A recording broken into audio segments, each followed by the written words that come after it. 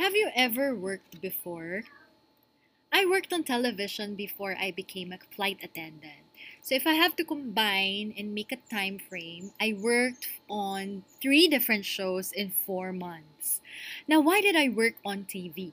Because when I was younger, I wanted to become a newscaster. But those 4 months behind the scenes and on camera changed all that. Hi, my name is Smiles. I've been in the aviation industry for 15 years, 10 years as a full fledged flight attendant, and 5 years as a flight attendant trainer. I resigned from working for the best airline in the world to live in the best island in the world. How were the working hours back then? So, working hours on television depends on the kind of job that you do.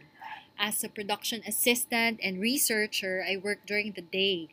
It was not exactly a 9 to 5 job, but it's very close to that.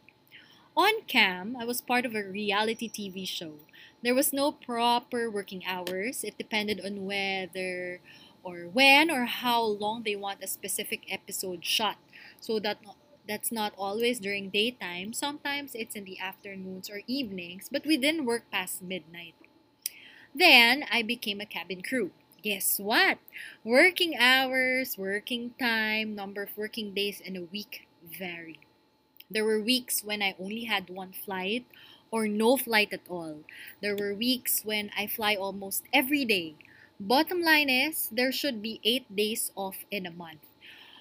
Whenever or wherever those 8 days go, you won't know unless your schedule is out. So forget about weekends or holidays. Those may also be called working days too. I remember operating a flight from New York. It was New Year's Eve when we left the city. I looked outside the aircraft window many times, hoping I would see fireworks up in the air above wherever country we were flying over. But when I did, I only saw mountains, if not the ocean. Upon arrival into Doha, Qatar, which was our base, it was already the evening of 1st of January. So it's okay, I could still celebrate, minus the countdown or fireworks, of course.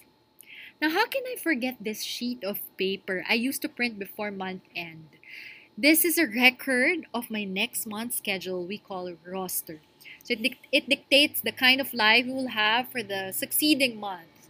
Some rosters are good, some are bad, some rosters are relaxed, some are very busy. Some have amazing destinations, some won't. One flying roster, I had 12 days of duty, 12 days straight. Now you might be asking, how is that possible? Because they had to put my days off outstation, meaning I had to spend more than 48 hours somewhere, maybe in Myanmar or Zanzibar or elsewhere. There were days when I got 8 hours of duty. There were days when my duty reached 16 hours. There were morning flights, there were night flights. One day you have to wake up early, as in 3 a.m. early. The next day you have to sleep the entire day to manage to stay awake the entire night.